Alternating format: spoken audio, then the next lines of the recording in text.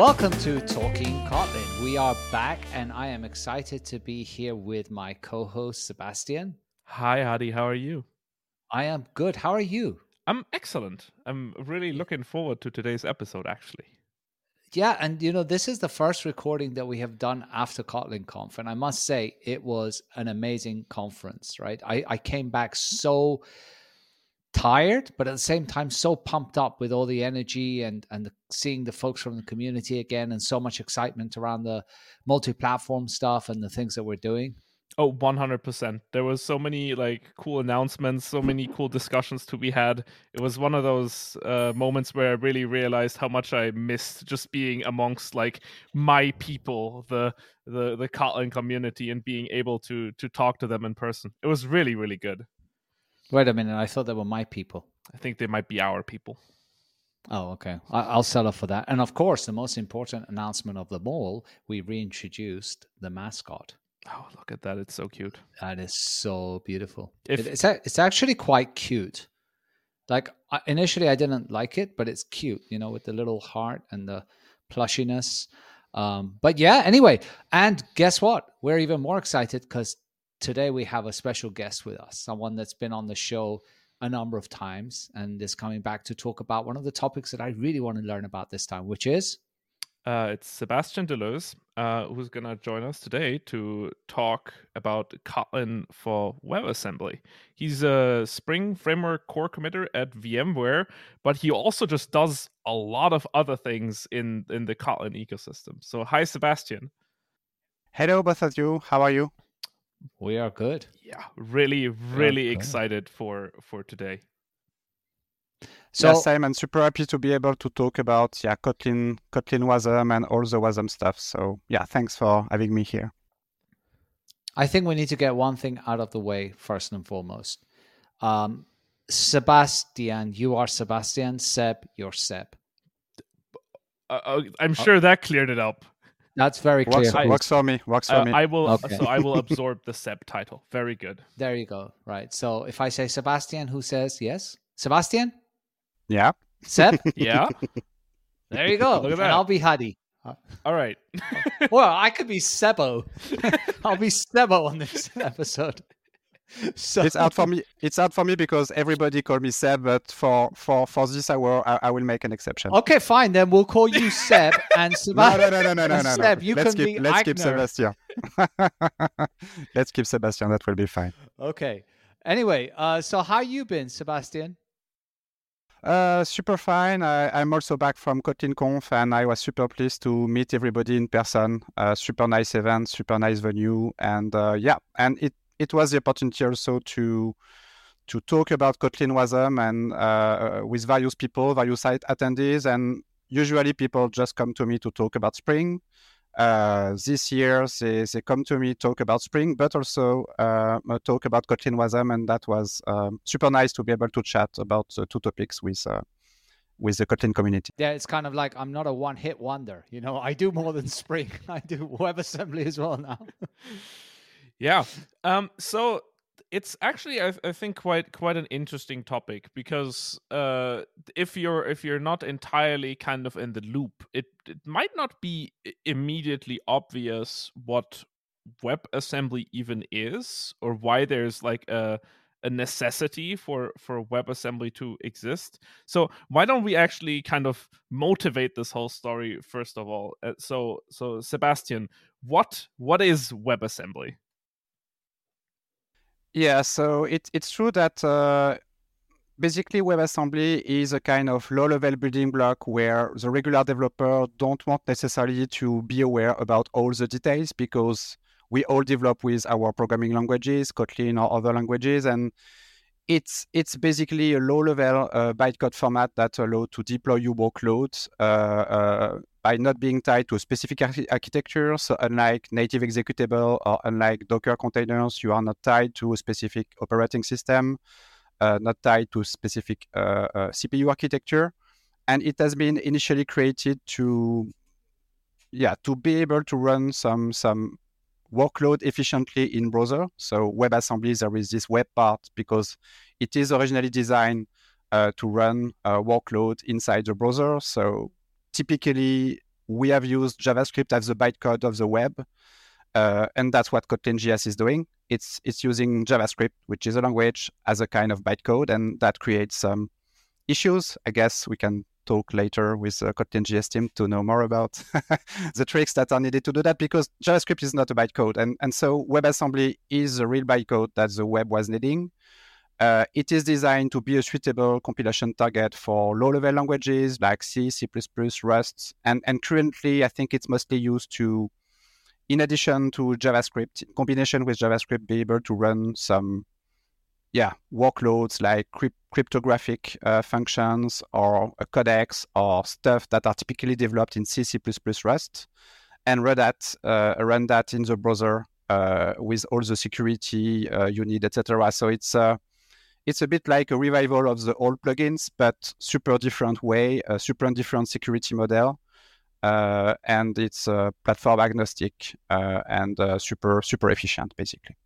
So anyone that thinks of the web kind of thinks of everything you've said, with the exception of super efficient and low level, right? Because the web is, by all means, its own kind of virtual machine where you can run anything independent of the platform, etc. And this is no different. The difference here is that this is going way more low level with the hope of making things very performant and enabling certain type of applications that aren't currently possible with the combination of HTML and JavaScript. Is that right? Yeah, and this is currently the main use case for WebAssembly in the browser. The perspective I take is it's also opening the web to other languages. So currently, if you don't leverage JavaScript, or if you are not a superset of JavaScript like TypeScript, you are basically not a first-class citizen. And yeah, I guess that's also why maybe Kotlin.js and other languages that transpile to JavaScript, sure, they are usable, but compared to the adoption of TypeScript, it's not the same. And if you are not JavaScript-ish, you are not web-ish. And what WebAssembly is doing, in my opinion, is that it's opening the web to other languages. So the initial move was for C, C++, Rust, because that allowed to run new kind of workloads that were not possible before without WebAssembly. But I think there is a bigger picture where it opens the web for other languages, Kotlin, Java, Swift, Python, Go, etc. And I think this is one of the key points here. And also, I guess we are going to talk about that, but it's not just about the browser. The advantages we get with WebAssembly could be used to run server-side, serverless workloads, basically, and that's where the tech community begin to be quite excited, I think. That's a really cool use case. I think we're going to shelve that for just a little bit, but we're definitely gonna come back, because WebAssembly beyond the browser sounds like an extra spicy topic. But I actually want to just kind of clarify this again a little bit, because you talked about like you're kind of not webbish if you're not kind of JavaScripty, and I think it might be useful to talk a little bit kind of about maybe what the main differences are, because I mean, throughout history, a lot of languages have tried to like enter the browser, right? It's not just Kotlin. There's Mscripten for C and C++ that try to transpile those languages into JavaScript or into some kind of other like representation. There's stuff like Scala.js. I believe Clojure has ClojureScript. All of these things. I remember that they all worked with kind of varying degrees of success. Like I remember at my university, we're using a lecture recording tool where the web player was a cross-compiled C++ application running in the browser, which was permanently spiking your CPU to 100% because the JavaScript interpreter just couldn't catch up. What kind of design decisions went kind of into WebAssembly that now like it's like a better compilation target? Like is it just different than JavaScript? Is it more restricted? Do I have to really think of this as like a low-level assembly language, really, like like the stuff that I saw in my first computer science classes, where it's just a bunch of registers or a stack, and I do a bunch of push and pop and mul and add? What does it look like? Yeah, it's pretty low level. I think it's a trade-off. So basically, JavaScript again is a language, a garbage collected one, and has never been designed to be used as a bytecode. WebAssembly is a pretty low level. I think WebAssembly 1.0, the MVP version, is really just a pretty concise specification that deals mostly with float and integers. It can translate pretty easily to CPU instructions. So you have usually a one-to-one translation from a WebAssembly operation to a CPU instruction for the most common CPU architectures like x86 or ARM, etc. And the core WebAssembly specification was super small. And so basically, it allowed to compile the C, C++, the native languages, system languages easily to a pretty concise footprint.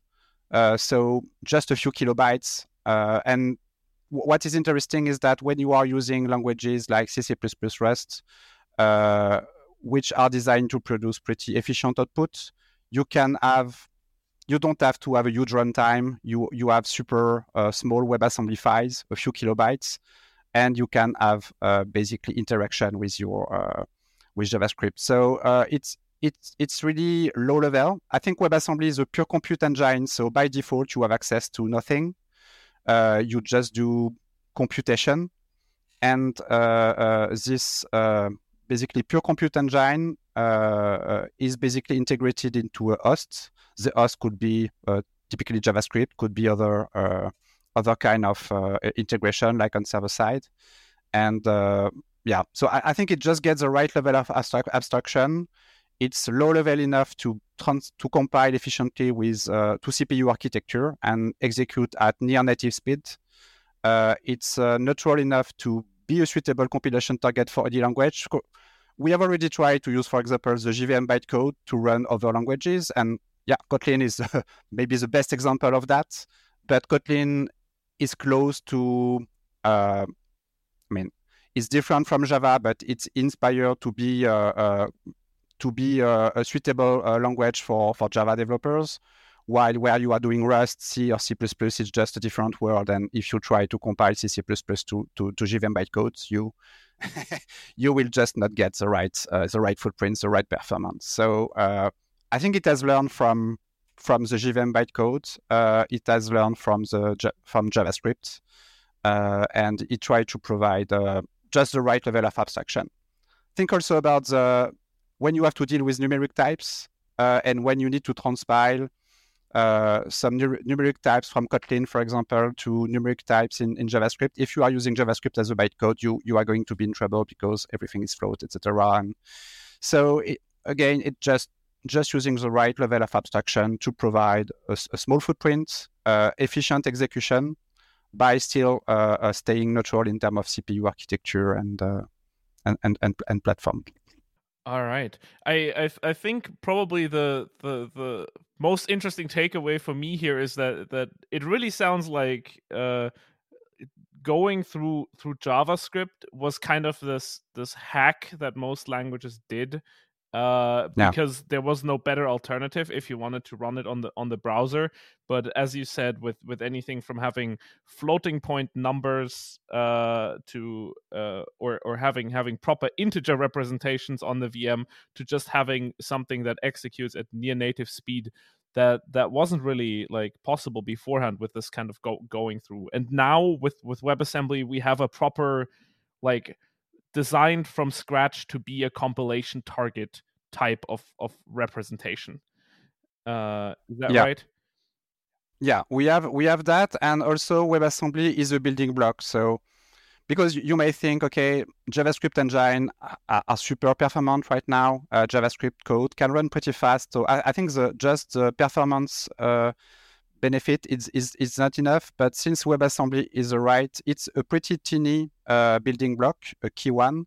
On top of that, you can build an ecosystem that is not JavaScript everywhere. Because again, if we take the example of Kotlin.js, if you are using Kotlin JS, you need to know both Kotlin and JavaScript ecosystem, both Kotlin and JavaScript build tools, repository, etc. And where I think WebAssembly is a bit different is that on top of this neutral building block, there is some ongoing higher level specification that are being built to create a WebAssembly ecosystem that will be polyglot. And so, for example, we have this WebAssembly component model specification that basically is going to define components that are written in any language compiled to WebAssembly and that import some function, export some function. They are going to be deployed to some WebAssembly repositories like NPM for JavaScript World or Maven Central for the JVM, but in a neutral way. And those WebAssembly components, tiny footprint, ID performance, will be usable in any languages that support WebAssembly, Kotlin, Python, C, C++, Rust, etc. And I think this is one of the key points where we are talking about maybe using WebAssembly for Kotlin.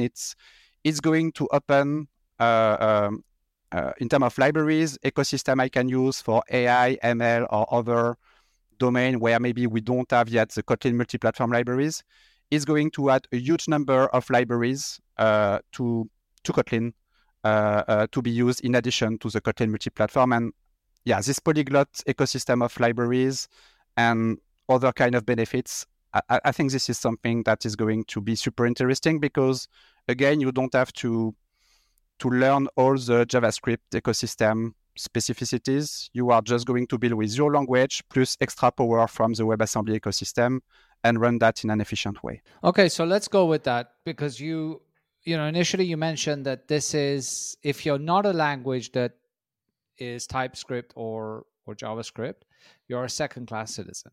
So now we understand that basically what WebAssembly is doing is leveling the playing field, right? It's saying it doesn't matter what language you are, you get to, take advantage of WebAssembly.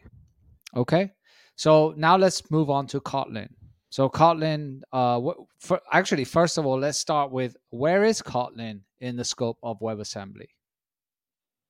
Yeah, so I think when we talk about WebAssembly, there is three kinds of languages. The first kind of language is basically system languages, C, C++, Rust, and they already compile pretty fine to WebAssembly. They are used to implement crypto, compute libraries, other things, etc. That already works pretty well.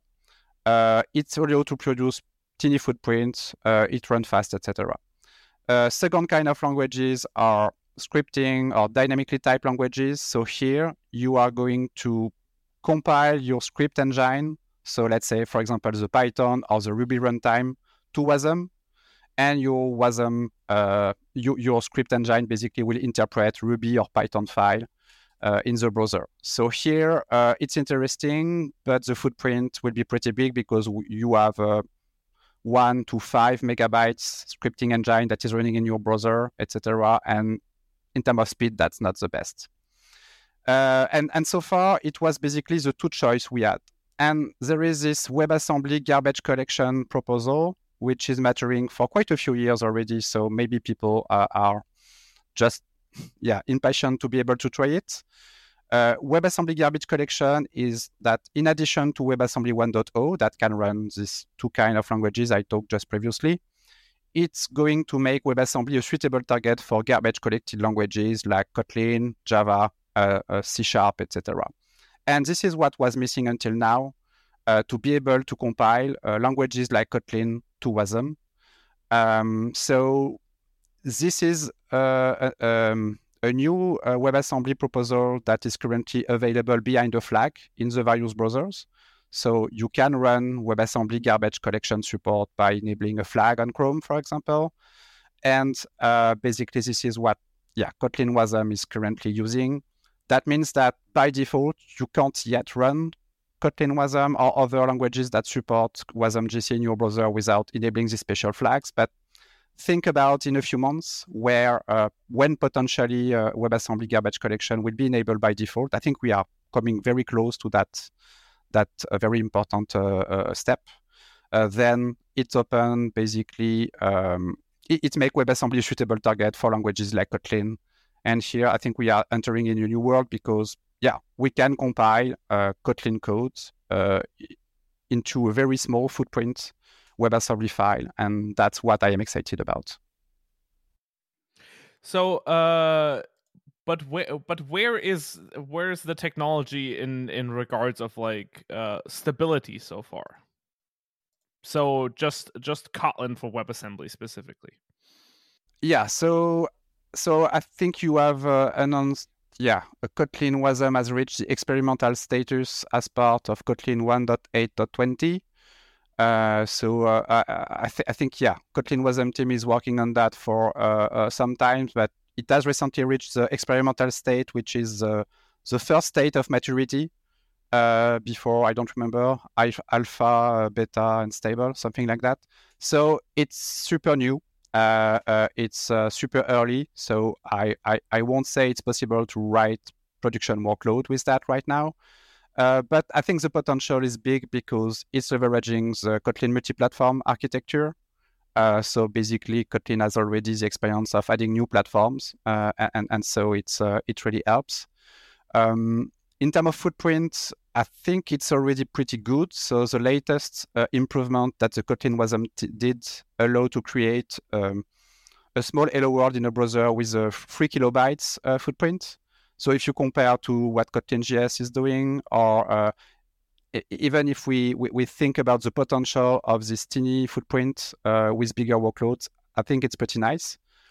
In terms of performances, I think it's already better than Kotlin JS. And that's not a small thing, because think about all the optimization that has been done in the JavaScript engine and all the optimization that has been done in Kotlin JS.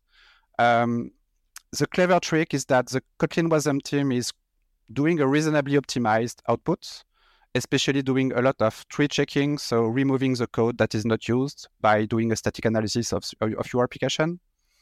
And then there is this binarian tool, which is created by Google, so multiple years of R&D in that tool. So binarian is a toolchain that allows to process WASM files, and there is this WASMopt utility. Basically, you feed it with an unoptimized WASM file, and it creates a smaller and much faster output. And this is what the Kotlin WASM team is using to leverage, again, multiple years of R&D from Google to optimize WASM workloads. And the end result is a pretty small and performant workload. So I think in terms of footprint performance, already pretty good, and it's only going better. In terms of maturity of the platform compared to Kotlin.js, for example, it's too early for a wide usage, because a lot of things to refine still. All right, yeah, that makes. It kind of makes sense. So just to kind of recap to see whether I understood this one correctly. So we're working with some pretty cutting edge technology here. The Kotlin for WebAssembly target is using the WebAssembly garbage collection proposal, which that makes sense, because Kotlin is a garbage collected language. We don't really have, I don't think anywhere we have a memory model that is now different from garbage collection. And I know that, so Kotlin native used to have this different type of memory model, but sometime in the range of Kotlin 1.7, that got moved into actually providing a runtime that also uses garbage collection. So it kind of makes sense that WebAssembly would also use garbage collection, so that things behave the same. That part checks out to me. It also makes sense that all of this is still experimental, because it's quite new, but especially since it's using a technology that is still behind the flag. But I'm also hearing from this that I can already take a WebAssembly application written using Kotlin, and I can run that in just like the browser that I have. I might need to turn on a toggle, but I can already run it in the application, and then I assume a couple of months down the line, when this proposal has moved further, hopefully the applications will just run kind of out of the box in the standard configuration. Is that reasonable to say?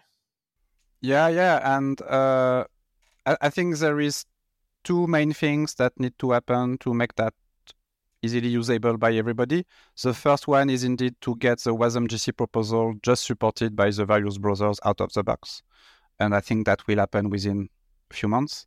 The second point is for the Kotlin multi-platform ecosystem, Kotlin multi-platform libraries, to add WASM support like there is native JS JVM support.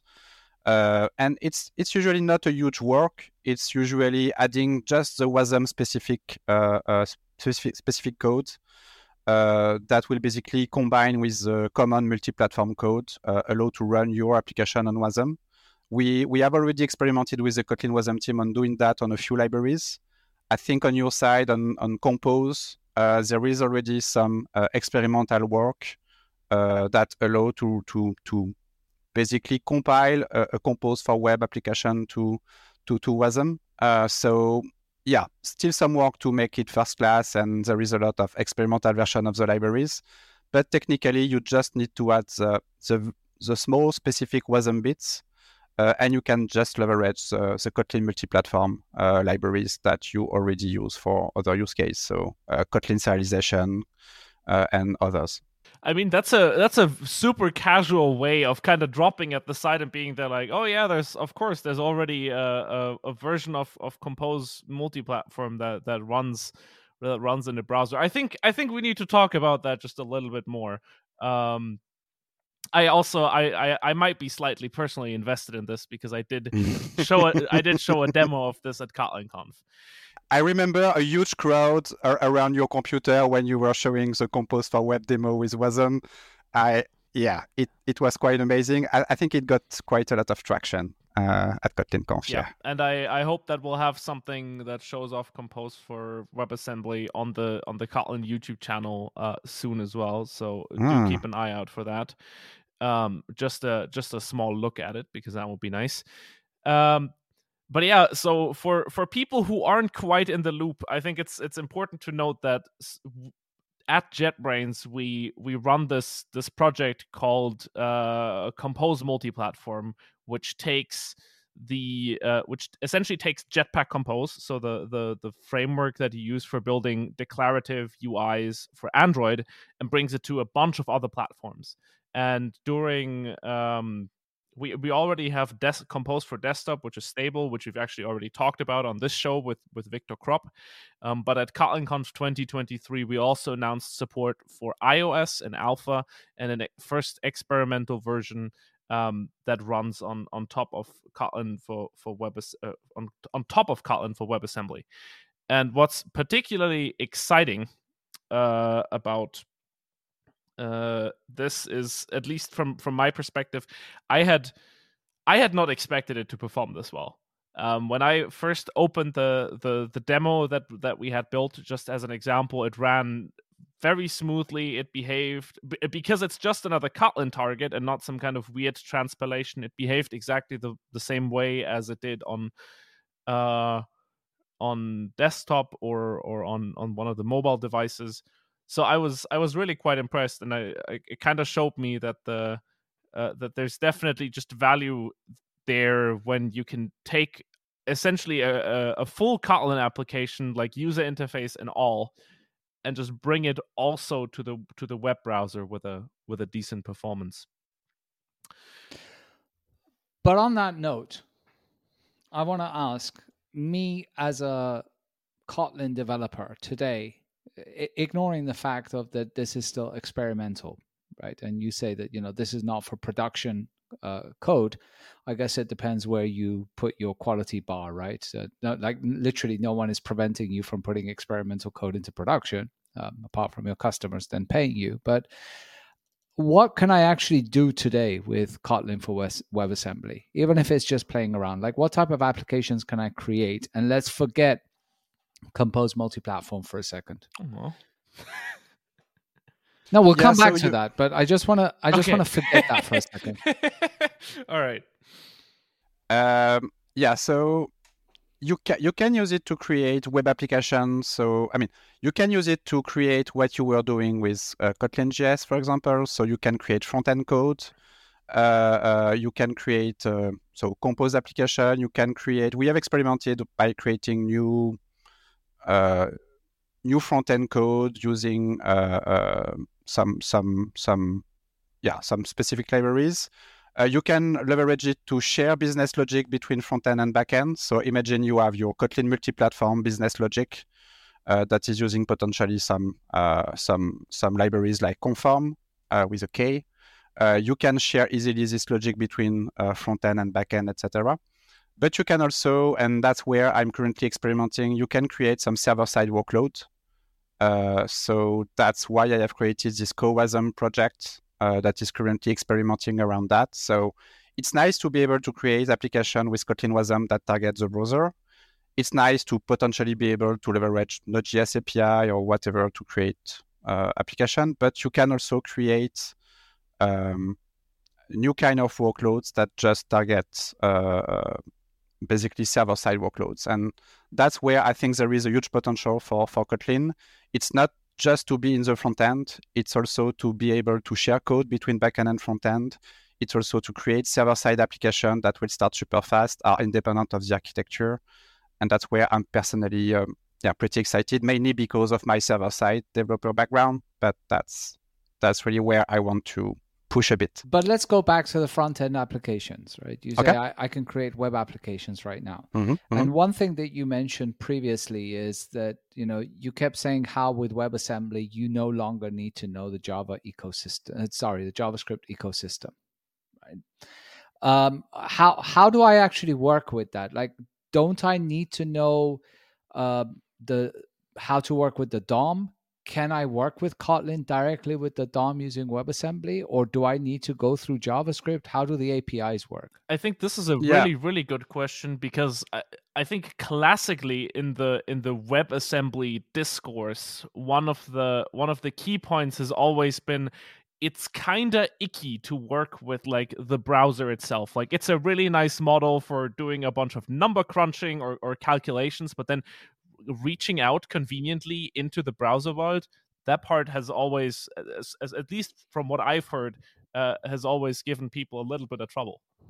Yeah, there is mainly two big strategies. So to render a website with Kotlin WASM, you basically have two big options. The first one is to use the DOM. So you're not directly using JavaScript. Currently you have to go through JavaScript, but that's a bit hidden. So in Kotlin WASM, you will have a DOM API like you have currently in Kotlin.js, and you are going to create your elements, etc., and manipulate the DOM. And I'm personally a bit excited about that with WASM, but we can talk maybe about that a bit later.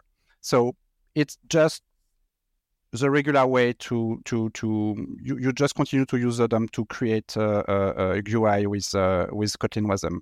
The other option is basically you create a canvas that is baked by a shared array buffer, and then you will just directly render your GUI. And I think that's what Compose for Web is doing in a pixel perfect manner without using the DOM, which can be slow, where you can't really control precisely how that will be rendered. So here the trade-off is a bit different. You are going to provide your own rendering engine. So typically, various software are currently compiling the Skia 2D rendering engine to WASM and using that to render pixel perfect UI on the browser. And so you maybe lose a bit of accessibility. You need to provide maybe a bigger rendering engine. But once you do that, you can perform pixel perfect rendering of your application. And I think that's a bit what Compose for Web is doing. But Seb, you know maybe more than me about that. I can definitely. You're exactly right. So Compose for WebAssembly is doing exactly that. So it's essentially just rendering on top of a canvas, which is why probably for the time being the main use case isn't to take your run-of-the-mill, like, I don't know, blog website and turn it into a Compose for WebAssembly application. Because if you're just there to show a bunch of text and maybe a couple of images, it would be quite crazy to ship your own custom rendering engine and all of these things. the real benefit is exactly if you have an application already built, for example, or if you're building an application that's maybe quite complex or that has a bunch of interactions for Android or for the desktop, or in the shared case, and then spending very little effort to kind of bringing that to the browser. I'm pretty sure that the team is quite committed on providing accessibility integrations also for Compose multi-platform.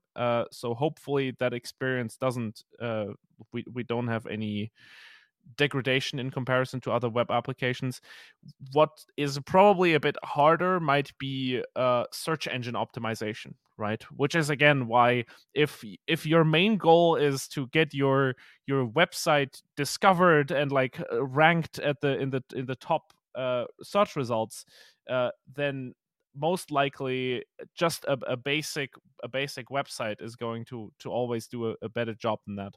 But if you have really complex interactions, right? If you're the next Figma or like, I don't know, the next Google Docs or whatever, those are all programs that actually already render on top of a canvas, just like Compose does. Then it might be a good kind of use. For the record, ChatGPT has said that SEO is dead, so we can just ignore that now. Wow! Did you ask it?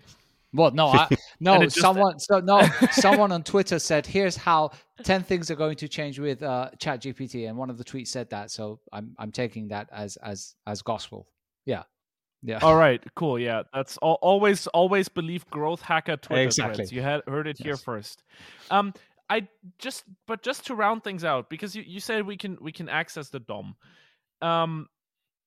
Is it just the DOM, or like what about the rest of the browser APIs? Yeah. Right, because the browser, you can do like a lot of things. Like nowadays, anything from just making network requests to accessing, I don't know, the gyroscope and sensor data on mobile devices. Like all of these things, are those also exposed to Kotlin? Yeah, everything is exposed because everything is generated from the same web IDL. So you can basically access to any feature accessible from JavaScript. You will be able to access it with Kotlin WASM. Currently, technically, it goes through a layer of JavaScript, but that's totally hidden. But it's interesting to think a bit about the future. Currently, you go through JavaScript, and then you are basically reaching some feature implemented natively by the browser. It's not impossible that with the future evolution of WebAssembly, you will be able to totally skip the JavaScript layer and just directly target the internal implementation of the browser, allowing more performance, etc. I just want to talk back about this DOM versus Canvas thing, because that's a super important topic. So I think there is really two different use cases: Compose for web, Canvas rendering, be able to do pixel perfect rendering between Android, mobile application, desktop, web. Super important, perfect use case for back offices, application where you don't need to care about the footprint. And even for Spring, I could imagine that people could build some back offices using Compose for web and doing very dynamic GUI, etc. But yeah, I have the feeling that for e-commerce, for websites, when the footprint is important, it would be great if we could have some small footprint DOM-based alternative that would be basically the React of Kotlin or something like that. So maybe it could be Compose for HTML, or maybe that will be something else. But I think we need both. We need Compose for web and Canvas rendering for back offices and application. And it would be great to leverage this super tiny footprint with Kotlin WASM, 3K for Hello World. So think about if we had a framework based on Compose architecture that could take, I'm not sure, 20 kilobytes and allow people to create accessible website, etc. with that. And yeah, so drawback would be you can't leverage your mobile or desktop Compose for web components. Advantages is that you have a super tiny footprint and you are just leveraging the web APIs directly. So I think this is two complementary approaches. But I also understand why Google and JetBrains maybe focus a bit more on Compose for web, because it allows so much reuse, and maybe that's the future. Maybe we will continue to need both variants. I'm not sure. Okay. But so just to quickly summarize this point on using kind of the browser APIs again, because I think that's kind of important. So it uses WebIDL, which I guess is the interface definition language, and that means that all the stuff that you have accessible in Kotlin JS or just in the browser, whether that's some kind of request making APIs or sensor access, that's all available, and it's actually available kind of under the same, like in the same structure. It's transparent to you. It's as if you were just in the JavaScript world, and while there happens something in the background, some kind of translation layer that might be temporary, that might be switched out at some point. The main point is just that you don't really have to care about it, and that's really cool. So I think we still have just a little bit of time. So I'd like to move on, and I think this is also one of the parts that you were quite excited about, and that's kind of seeing the use cases of WebAssembly beyond the browser, which is quite fun, because it seems to mirror the story of JavaScript a little bit, right? Like JavaScript started in the browser, and then someone said, hey, what if we run JavaScript outside of the browser? And then Node.js was born. And it seems that there's kind of a similar idea going on with WebAssembly, where they're saying, hey, we have this platform independent, like low level specification of what is essentially kind of like a virtual machine that we can run wherever. Let's try and rip that out of the browser as well, and run it in other places. So do you want to talk a little bit about that? Sure. Yeah, I think you can draw some parallel compared to JavaScript, Node.js, and also with the JVM. So yeah, so basically the idea is you have WebAssembly, this platform neutral format, secure, fast, can be a compilation target for every language. You can instantiate workloads in a few microseconds, so super efficient for potentially serverless workloads. So what if we were using that to deploy server-side workloads and run that on the server? So in parallel of the browsers that ship WebAssembly engines, you have some pure WebAssembly engines like WASM Time, WASM Edge, that are just shipping a WebAssembly engine, and basically they can run this and also interact with the system using a new specification which is called WASI. So WASI provide access to your WASM workloads, to the file system, to random number generation, to do stuff on your machine, basically, like you do with Java and other languages. So, and what does that stand for? What does WASI stand for? It's a WebAssembly system interface. Okay. And it's not a monolithic thing. So, and that's maybe where the WebAssembly ecosystem is a little bit hard to follow. So currently you have what we call WASI Preview 1, which is a basic version, a low-level version of WASI. You can deal with the file system, and basically that's it. And there is a next generation of WASI, which is WASI Preview 2 and what will be WASI 1.0, which is breaking this monolithic thing into various subsets, which are WASI file system, but also WASI sockets, and WASI HTTP and other stuff. And the interesting thing here is that you are going to create web application and what AI or ML workloads and compile that to WASM using those WASI interfaces. And you will be able to deploy that in whatever cloud platform support WebAssembly plus WASM, etc. WebAssembly plus WASI, etc. So it's a kind of new kind of JVM. It's a kind of alternative to Node.js. It's also an alternative to containers. So it's interesting to notice that Docker has added support for WASM and WASI recently. So I think with WASM and WASI, we are removing one or two layers of abstractions. Instead of shipping your container with a JVM inside a container, that will be architecture specific. And typically it will be 100 megabytes, something like that. You will be able to ship a 1 megabytes WASM plus WASI file. You won't be architecture or CPU specific.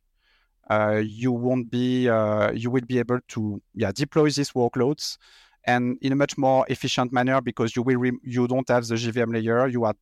you are deploying a WASM files instead of a container. And that's maybe where server-side developers can begin to imagine what that would be in terms of ecosystem. If you can deploy directly your WASM file instead of a container, you deploy more efficient workloads, no architecture-specific stuff. You can run it cheaper, perfect fit for serverless, etc. Yeah, I was quite impressed for this when I was downloading Docker the other day. I remember they actually had a huge banner on their website just saying Docker plus WebAssembly. And yeah, so they're currently really experimenting with this, and it does seem like just a really cool way of saying, hey, we now have we've agreed on the universal virtual machine. So obviously our hypervisor that's responsible for spinning up virtual machines and kind of managing them, it's just gonna natively support this WebAssembly virtual machine out of the box, so that you don't have to at every point instantiate another layer of Linux and another kernel in between, and then kind of run your workload on top of that. So that's actually quite exciting. And I yeah, and you don't have to. You also remove a lot of security issues because you don't need to ship an operating system with each workload like you do with a container. So I mean, it's also much more secure because of the WebAssembly security model, and because you don't have to ship a streamlined version of Ubuntu or whatever operating system with your workload. So that's also a huge benefit. And I think it goes to show again just kind of what kind of portability that WebAssembly enables. So one of the other topics that I've seen, for example, is that there's more software systems that allow people to write plugins using WebAssembly, for example, as well, which I think is quite cool because it's shaping up to be this universal runtime where beforehand you might have allowed your users to provide a short custom JavaScript snippet. Now they can just tell you, well, just upload a WebAssembly binary that uses part of our interfaces, and it runs faster. And most importantly, you get to choose the language that you write things in. But of course, one of the points that you mentioned here is this WebAssembly system interface, which again, at least in my mind, this kind of mirrors the story of JavaScript and Node.js, where they were like, well, now that we've got JavaScript running outside of the browser, it would be really nice to actually be able to work with the underlying system to be able to start sub processes, or to go ahead and interoperate with the file system in a non-blocking manner. So my question then is, how do I leverage the WebAssembly system interface from Kotlin? Yeah, so from Kotlin, there is not yet dedicated support. Like Kotlin WASM is for now designed for targeting the browser. But I have been collaborating with the Kotlin WASM team to basically experiment on WASI support for Kotlin WASM in order to create server-side application. So this is what I do in the CoWASM project. So cowasm.org. You can check the GitHub repository. There is some documentation, and basically, the Kotlin WASM just provide some teeny APIs, teeny low-level APIs that I'm currently leveraging in CoWASM to provide APIs to manipulate the file system, to do web application, and the middle long-term goal, at least that's my hope, is that later Kotlin WASM will directly support both browsers and server-side application with WASI. And basically, this is two variants of the same WASM platform where you choose in your Gradle configuration if you are doing a Kotlin WASM front-end application or a Kotlin WASM server-side. And but there is some low. I mean, WASI is currently under heavy work. A lot of changes. They are currently leveraging WASI on top of WASI WASM component models. So WASM itself is super stable. But there is a lot of discussion, either friction and technical evolution on this WASI layer and the WASM component model. So everything is still very much in flux. And I think it will take at least a few months for that to stabilize. But for now, it's moving forward on the experimental side via CoWASM. And that also allows the Kotlin WASM team to provide feedback to the WebAssembly working group to make sure that WebAssembly is a suitable target for Kotlin. So that's great to be able to be here super early. That's really cool.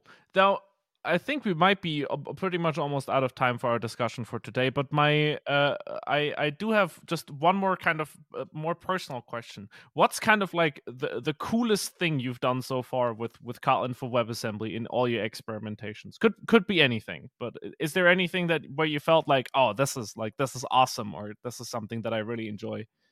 I think it just being able to just stop to have text silos between front end, back end, etc. Like I write my code with Kotlin WASM, and I'm able to share it between front end, back end, etc. without having to deal with all the technical platforms you have with Kotlin Native, for example. With Kotlin Native, if you want to target all the technical architecture, you have to declare the 25 variant of your application, sometimes adding the specific code for the WatchOS, the WatchOS specific variant, etc. That's just a nightmare. So I think what I'm the most excited about is that with Kotlin WASM, that's a very good fit with Kotlin multi-platform that allow to not just at the developer experience level, but also in terms of deployment. Basically, it's unify how you deploy application, and you can stop wondering about specific operating system stuff, etc. So I did some example like that in the CoWASM project, and I'm pretty excited about that. All right, cool. And that's, I think, something that people can then hopefully also explore by themselves. We'll make sure that CoWASM and all the other fancy words like binary and so on, we'll all have those. Yeah, linked, and that course, takes me to the point of one notes. thing you said at the very beginning, which is WASM is a low-level thing that the user really doesn't need to know, right? And then I imagine some of our audience listening to this is like, wait, you said I just need to know Kotlin, right? So if I'm a Kotlin user right now, where do I go to start experimenting with these things? What is the first step? Do I need to read up on WASM, or could I just download some version of Kotlin that targets WASM and write my Kotlin code and then somehow deploy it to the browser? Yeah, you can do that, and there is not that much from WASM you need to know. Just you will declare the WASM platform instead of the JS one, and most of the rest will happen low level. I think a bit later, when we will be able to leverage some WASM components written in other languages, you maybe will have to declare a specific repository to leverage a component written in Rust or in C++ or whatever. But that will be most of it. I think most of the work is done by the compiler engineers in the Kotlin team, and the end user will just be able to deploy more efficient workloads without wondering about specific operating system, a specific CPU architecture, deploy it in the browser on server side, and it run everywhere in a cheap way, and that's it. So in the end, it should be super simple for the user. But yeah, there is quite a journey on technical level for the Kotlin WASM compiler engineer and the community. So yeah. So you heard that from this podcast. If you want to join the team that is developing this stuff, get down and dirty with WASM. Otherwise, just use your favorite Kotlin application and even maybe try Compose multi-platform WebAssembly, which is an experimental thing targeting another experimental thing. So knock yourself out with experiments on that one. And so with that, we are out of time. Sébastien, it was great having you. Seb, it was good having you too. My pleasure. Thank you once again for coming on the show. Bye. All right. Yeah, thank you so much. And we hope that, of course, everyone else will tune in for our next episode. Which will be? Who knows? You're going to have to tune in to find out. You're going to have to tune in to find out when it's going to come out. We don't even know when we're going to record it. So there is that. That's right. We're winging it. We're winging it, yeah. That's the secret. WebAssembling it. Never mind. Yes. Bye, Seb. Yeah. Take care. Bye-bye.